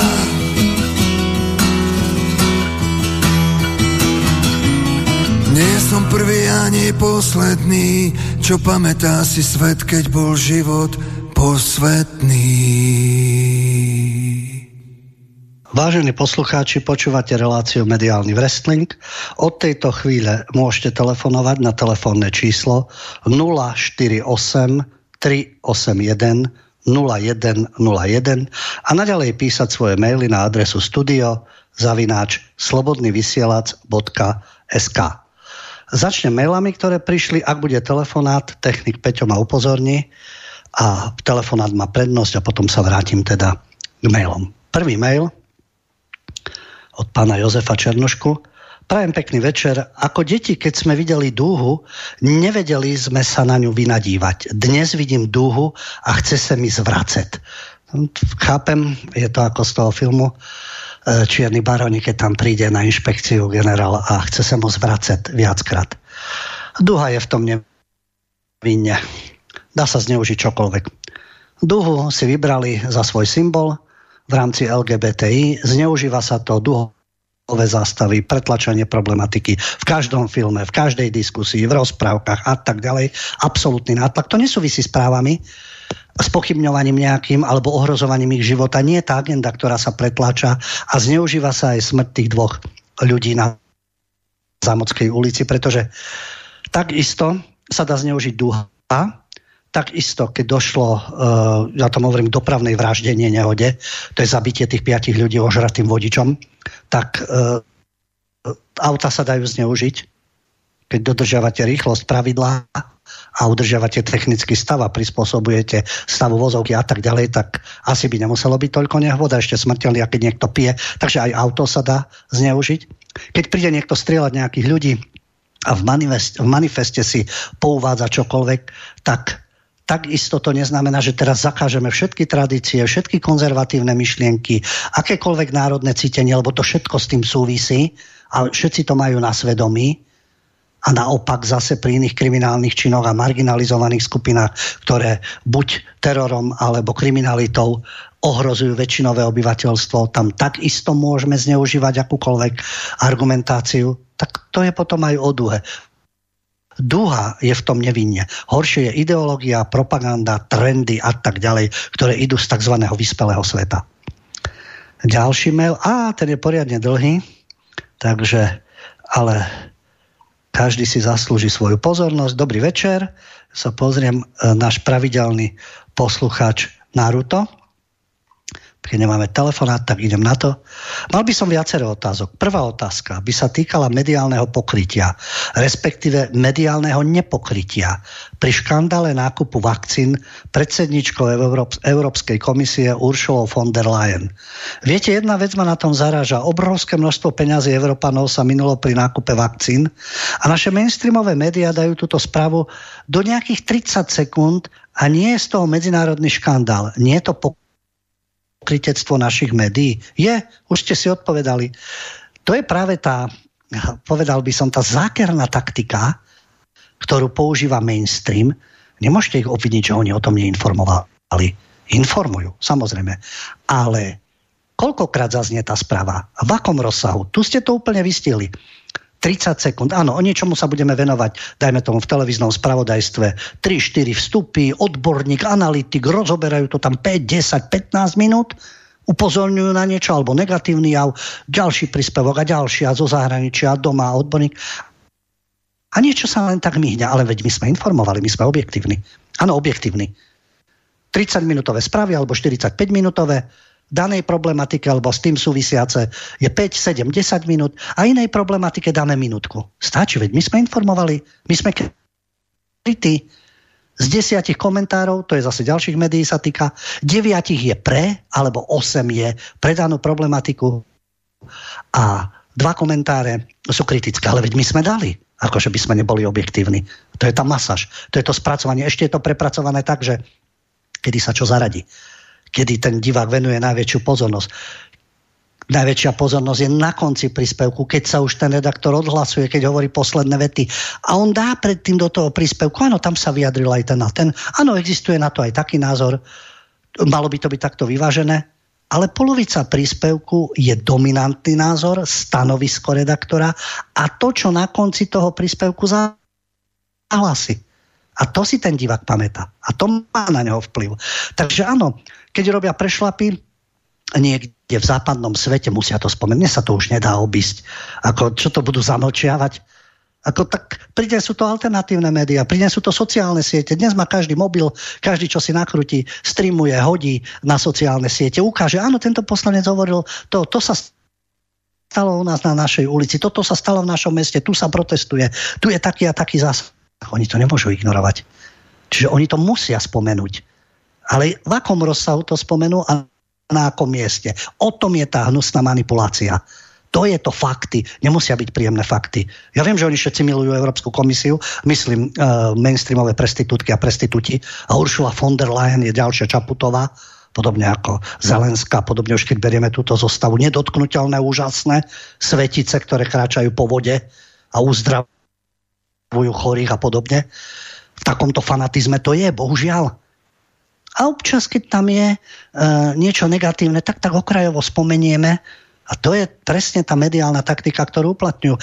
Vôbec vakcíny. Predstaviteľ Pfizeru vystúpi v Európskom parlamente, povie, my sme nerátali s tým, že by to malo byť na prevenciu. To nie je vakcína na prevenciu. A potom sa čudujeme, že tí, čo sú očkovaní, to šíria ďalej. Ale dostanú covid pasy, aby o to išlo presne. To je holandský poslanec, podpredseda európskych konzervatívcov Ross, ktorý to zverejnil a hovoril o tom, ako tam bol šéf Pfizeru a spovedali ho v Európskom parlamente a dozvedeli sa, že o vakcíne tieto veci, ktorí majú na to iný názor. Aj u nás naši vedci, ktorí sa tomu venujú, ale na obrazovke bude Sabaka a Čekan, samozrejme, kto iný by tam bol, Krčmery a spol. A nehovoriac o týchto kšeftoch, o týchto nákupoch, vidíme to aj u nás, ale najväčší problém bol Sputnik. Veď v poriadku, keď je problém so Sputnikom, sú tam nedostatky, niečo smrdí v tom v poriadku. A o tých ostatných, Pfizer, Moderna a tak ďalej, po vedeckej stránke, aký to má skutočne prínos, aké sú následky, aké sú škody, otázka lockdownov, to už veľmi rozoberať nebudú. Len tá propaganda, očkujeme, ukážeme obrovskú halu, tam sa všetci očkujú, lekár župy nás presvedčá, aké je to úžasné. Ale veď fajn, niekomu to zachráni život, niekomu nie, niekto má potom ďalšie komplikácie, potom sa zistí, čo je v tej vakcíne. To nemusia byť čipy a mimozemšťania. Lebo títo covidioti, ja im hovorím covidioti, nie tí, ktorí odmietajú a nie vakcináciu. To sa opäť zamieňa. Odmietajú antivaxery. Sú ľudia, ktorí odmietajú akékoľvek očkovanie. Sú ľudia, ktorí sú očkovaní, neodmietajú očkovanie, ale odmietajú komédiu, tragikomédiu s pandémiou a s covidom a očkovaniu proti covidu. Na to sa zameriavajú. Takže tých nemôžno hádzať do jedného vreca. To sa týka týchto vakcín a aké majú zloženie. Takže tieto informácie chýbajú. Tak jasné, že sa dá iný priestor. Takisto je to aj s von der Leyenovou a s prehmatmi Európskej komisie. Von der Leyenová mala už problémy, keď pracovala v Nemecku. Rôzne kšefty dohadovala. No ale také funkcie sa dávajú za odmenu a lokaji zdvihnú ruky a odsúhlasia. Druhá otázka by sa týkala vašej knihy Obklúčený libiotmi, ktorú ste pred pár dňami uverejnili, dali do obehu. Pri tomto vám poviem moju vlastnú skúsenosť. V sobotu budem mať komunálne, regionálne a župné voľby. Žijem v Bratislave a neviem, komu mám dať hlas pri voľbe župana alebo pri voľbe primátora. Čo sa týka kandidátov, tak ja sa neviem stotožniť s kandidátom Matúšom Valom. Nie len po politickej stránke, ale ani po manažerskej stránke. Úprimne povedané, nečudujem sa. Tiež som v Bratislave, tiež vnímam, čo predviedol od prvých dní tento primátor. Keď prišiel do úradu, tak zdvojnásobil organizačnú štruktúru magistrátu. Zaujímavé, že jeho predchodca nezrovnal, to zvládol aj bez toho. Ale napríklad dostal štátny podnik Bratislavskú vodárenskú spoločnosť do hlbokej straty. Za primátorovania nesrovnala, ten podnik bol v zisku. A ešte jedna perlička, valová spolupracovníčka Iveta Chovancová, ktorá bola splnomocnenkyňou pre bezpečnosť a drogovú závislosť, sa blisla takými vecami, že chcela rozdávať sterilné striekačky feťákom, alebo sa rozčulila nad tým, že prostitútky nemáme nazývať prostitútkami. Potom Rudolf Kusy, ja k nemu asi poviem toľko. Bol starostom mestskej časti Nové Mesto 12 rokov. Stále je vlastne. Za ten čas neurobil nič prevratné v tejto mestskej časti. Potom, čo sa týka podpory športu a športových klubov, tak viem o viacerých malých športových kluboch, ktoré doslova vyhnal. A teraz mi povedzte, že prečo v Bratislave je také strašné prázdno, keď pri voľbách sa nevyfarbí normálny, odborný, konzervatívny politik, ktorý bude pracovať v prospech mestskej časti, mesta alebo kraja. Áno, niekedy nie. Válo chápem. Súboj teraz je medzi Valom a Kusim. Vyberme si. No, Valo je absolútne zlyhanie, je to progresívec, darmo bude mať tým Valo. Teraz sa oni za to schovajú, ja som nezávislý a nič so stranami, ja som tým. Ale vieme tieto názory, ten jeho okruh, čo presadzuje pri každej príležitosti, aj po hudobnej stránke, kde pôsobil, aj pokiaľ ide o politické záujmy. Čiže Valo je vyslovený libiot, teda liberálny užitočný idiot, progresívec a škodná. No, kusy, ako vidíte, takisto sú tam nedostatky. Teraz koho si vybrať? To je ako Ševčovič a Čaputová. Ja viem, v tom poslednom štádiu mnohí nešli ani do druhého kola. Priznám sa ani ja, pretože nebolo medzi kým vyberať. Jeden lokaj aj druhý. Jeden je progresívec, druhý síce za sociálnu demokraciu, ale lokaj ako lokaj. Akurát, že si majú iné trička, iné loga, ale v podstate urobia to isté. Takže áno, v tej komunálnej politike, pokiaľ máte absolútnu dôveru, je dôležitá tá komunálna politika. Ale ja vás chápem, že tuto si vybrať na úrovni primátora. Lebo volíme aj mestských poslancov, aj v danej mestskej časti, aj pokiaľ ide o celú Bratislavu, mestských poslancov, miestnych poslancov. Čiže aj tam je riešenie dostať tam ľudí, ktorých poznáte, ktorým dôverujete. Nebudem ja tu hovoriť mená, a robiť teda kampaň niekomu, ale každý si to musí zvážiť sám, pozrieť si tie mená, neignorovať, to nejdem voliť, to nemá zmysel, aj tak sa nič nezmení. To si môžeme hovoriť pri každej príležitosti. Pri každej jednej príležitosti. Čisto parlamentné voľby, eurovoľby, čisto komunálne voľby, alebo prezidentské voľby, ale sám pred sebou, čo som ja preto urobil? Ja som volil toho a toho. Môžem aj sklamať, koľkých ľudí dnes počúvam a stretávam sa, ja som volil Oľano. Lebo som si myslel, že títo toľko kradli a sú namočení v tom a tom, tak títo prídu. Ja to chápem. Áno, môže sa človek pomýliť.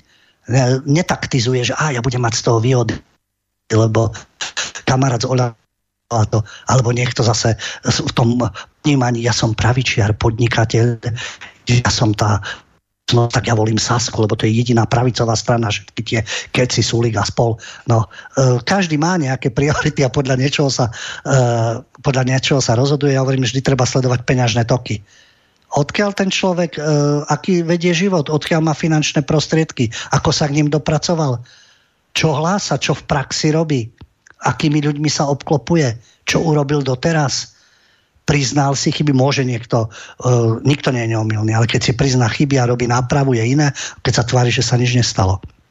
Takže pri každých voľbách sa musíme rozhodnúť sami. Sami podľa svojho svedomia a znalosti. A viem, že je to veľmi náročné, jasné. V prípade Bratislavy, to si zase povedzme, keď sa tu rozprávame o týchto libiotoch, liberálnych užitočných idiotoch a progresívnych fanatikoch a liberálnych fašistoch. No, Bratislava je centrála jaheň neoliberalizmu, tak ako každé hlavné mesto. Tam je najväčšie zastúpenie, lebo tam sú tí ľudia, ktorí majú respektíve lepšie postavenie ako v inej časti krajiny. Tí, ktorí prišli za kariérou, ktorí majú už určitý úspech, ktorí majú našlapnuté, ktorí majú vyššiu životnú úroveň a tak ďalej, ktorí sa teda tvária, alebo mnohí ľudia prídu z rôznych častí Slovenska, potom sa už nezhodnú ani s vlastnými rodičmi a súrodencami, príde do hlavného mesta, teraz načuchne tými informáciami, sociálnymi sieťami, tými celebritami, influencermi, stand-up komikmi. To môže aj doma samozrejme, ale tu je väčší ten tlak. A začne mať tie progresívne názory, tie európske, tie hodnoty zrazu, teoreticky. Takže áno, je to tak v hlavnom meste, bohužiaľ. V tých mestských častiach môžu byť rôzne nálady, ale v rámci, či už je to Bratislavský kraj, alebo je to samotná Bratislava, tie nálady sú iné, alebo môžu byť iné ako India.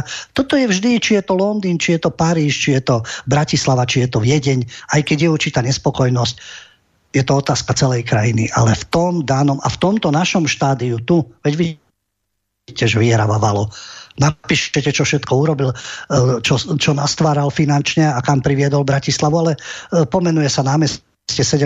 novembra, dajú sa kvetinky, urobí sa koncert a la Pohoda a podobne a vedie, pokiaľ ide o percentá. Ale myslím si, že netreba sa riadiť percentami, ale to, o čom je človek presvedčený. Tretia otázka by sa týkala to, čo ste teraz spomínali, ten rozhovor na servere Seznam správy s Ladislavom Vrábelom, kde novinárka Marie Bastlová sa dookola pýtala, že či Rusi vraždia civilistov na Ukrajine. Ja si myslím, že áno, ale ten spôsob, ako sa to pýtala táto novinárka, tak to je ako keby ste boli na polícii. Vyšetrovateľ vás viaže, zapne na vás lampu a začína sa výsluch. Neviem, aký máte názor na to, ale ja som mal z toho taký pocit. Stačilo sa podľa mňa raz opýtať a nie pôsobiť ako nejaký vyšetrovateľ, ktorý vedie výsluch. To je presne tá metóda, ktorá sa používa. Nemám protiargument, ja sa do nekonečna budem pýtať niečo, pretláčam svoju odpoveď, keď nedostanem tú odpoveď, ktorú chcem, tak sa pýtam ďalej.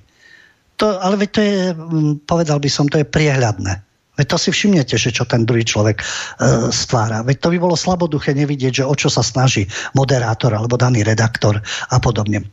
Podstata veci, vraždia jedni aj druhí. No o jedných vieme viac, o druhých menej. V každom konflikte. Palestínčania tiež zabíjajú, hádžu bomby, Izraelčania ich tiež likvidujú, zabíjajú. Podľa niektorých rabinov považovaní sú za mis.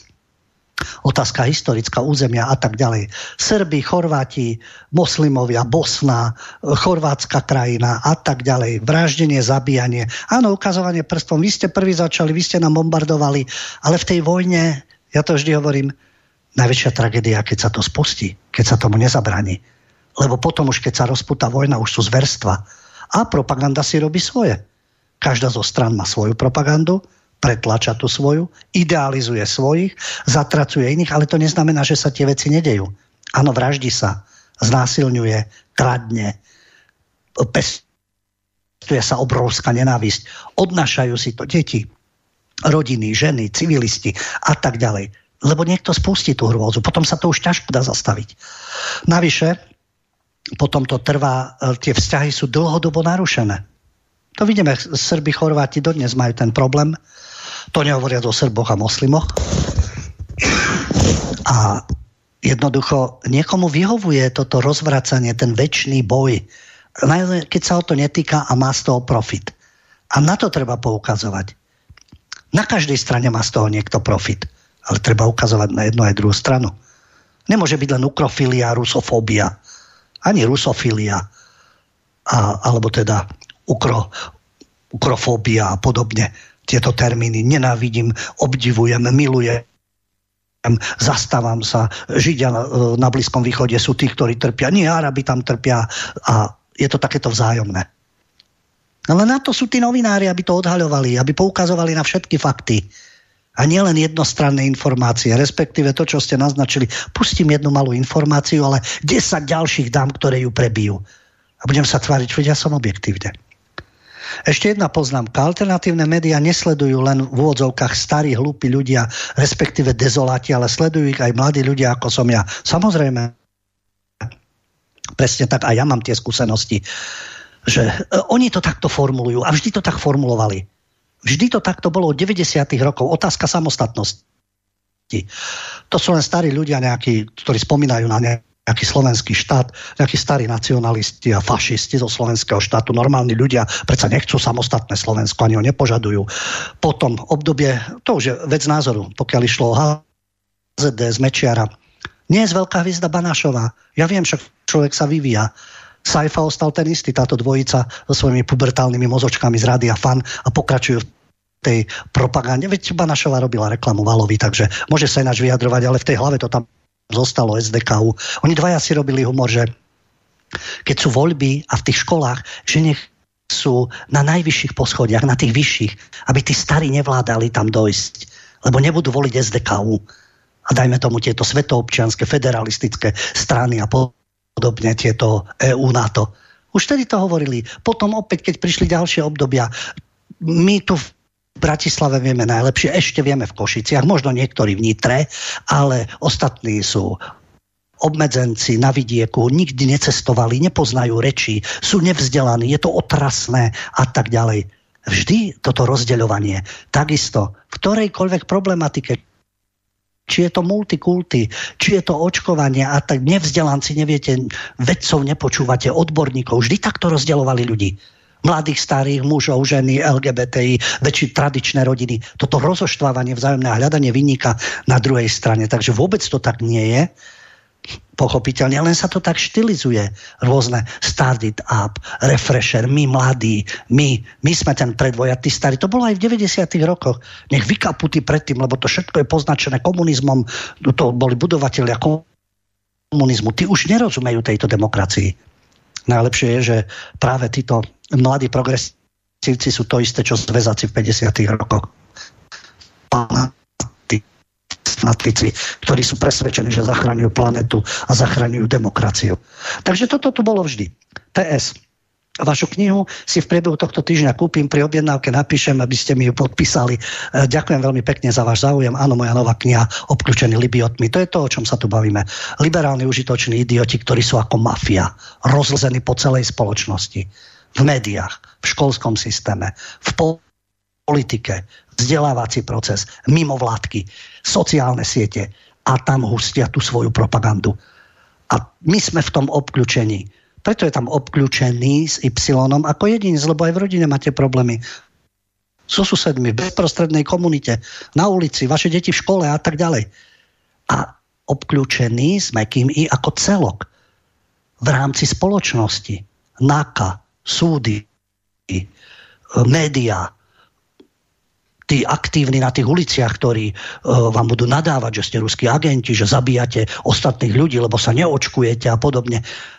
Tá masívna kampaň cez médiá, cez školy, cez zamestnávateľov, korporácie, kde tí ostatní ľudia s inými názormi sú vlastne v tom obklúčení, v tom tlaku. A to obklúčenie je potrebné preraziť. O tom je aj kniha.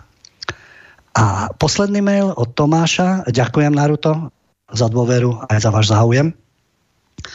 A keďže nemáme telefonáty, zrejme nemáme, Peťo by sa ozval, tak posledný mail od Tomáša, áno. V prvom rade by som vám chcel vystruhať jednu veľkú poklonu. Zúčastnil som sa akcie Zuberecké chodničky, na ktorej ste sa zúčastnili osobne aj vy. To je pravda. Veľmi na mňa zapôsobilo, že vy ako človek, ktorý máte nejaké novinárske meno s vlastnou reláciou v rádiu, ste si sadli do publika a nepriťahovali ste na seba žiadnu pozornosť. Kľudne ste sedeli a pozorne vnímali každého jedného z pozvaných rečníkov. Takto nejak si predstavujem človeka, novinára hľadajúceho pravdu. Veľká poklona.